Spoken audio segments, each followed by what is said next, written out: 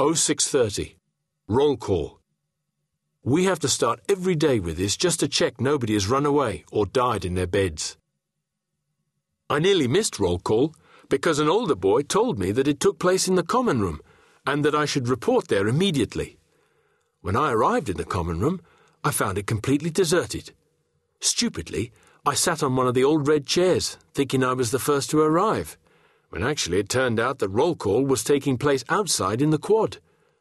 Luckily, I heard two boys run past in a blind panic and followed them out to where the house was lined up. It seems that when your name is called out, you have to shout, "Sharks!" in reply. Nobody can explain why. PJ Lutuli read out a name and then glared at its owner for some time before reading out the next. I waited nervously until, "Milton? John?" "Sharks!" I squeaked. Everyone laughed.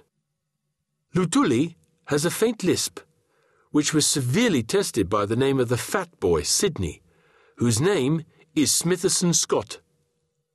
After a number of attempts at getting it right, he glared at Sydney and rechristened him Fatty. Most people call each other by nicknames here. Not sure who decides your name or how, and if I've been given one yet.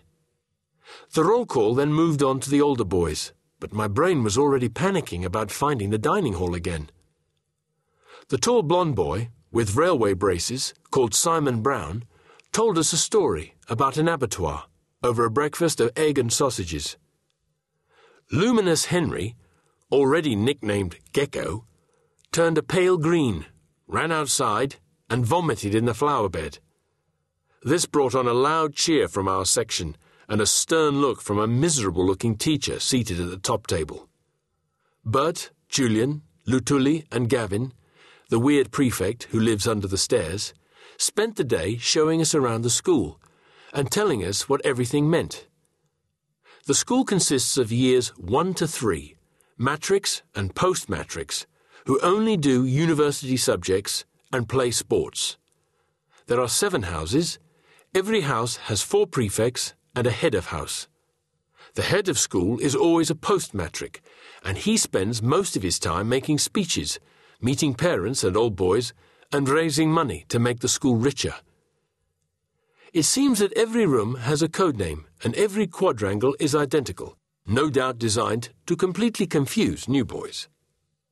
Our lesson timetable was like reading a page of hieroglyphics, and I had to ask Julian to write down my lessons for me.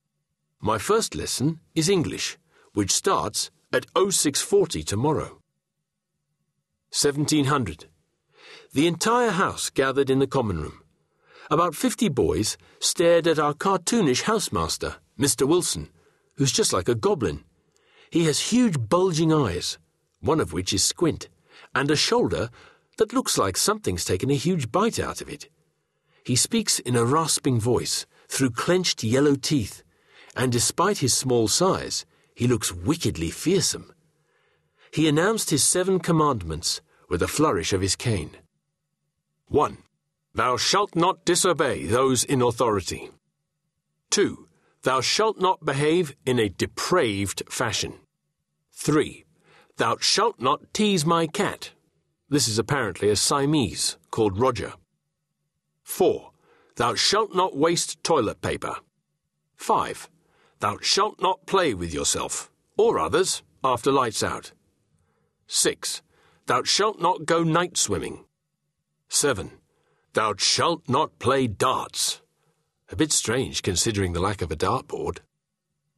Robert Black, who's nicknamed himself Rambo, told us after lights out that Wilson's nickname is Sparerib, and that a savage lion in the Kruger National Park bit off half his shoulder when he was a youngster. The doctors then took out one of his ribs to repair his shoulder. Everybody whistled and looked impressed. Vern, my cubicle mate, has developed a nasty habit of going to the bogs every half hour for a piss and a sip of water. This wouldn't be a problem if he didn't set his alarm clock every time.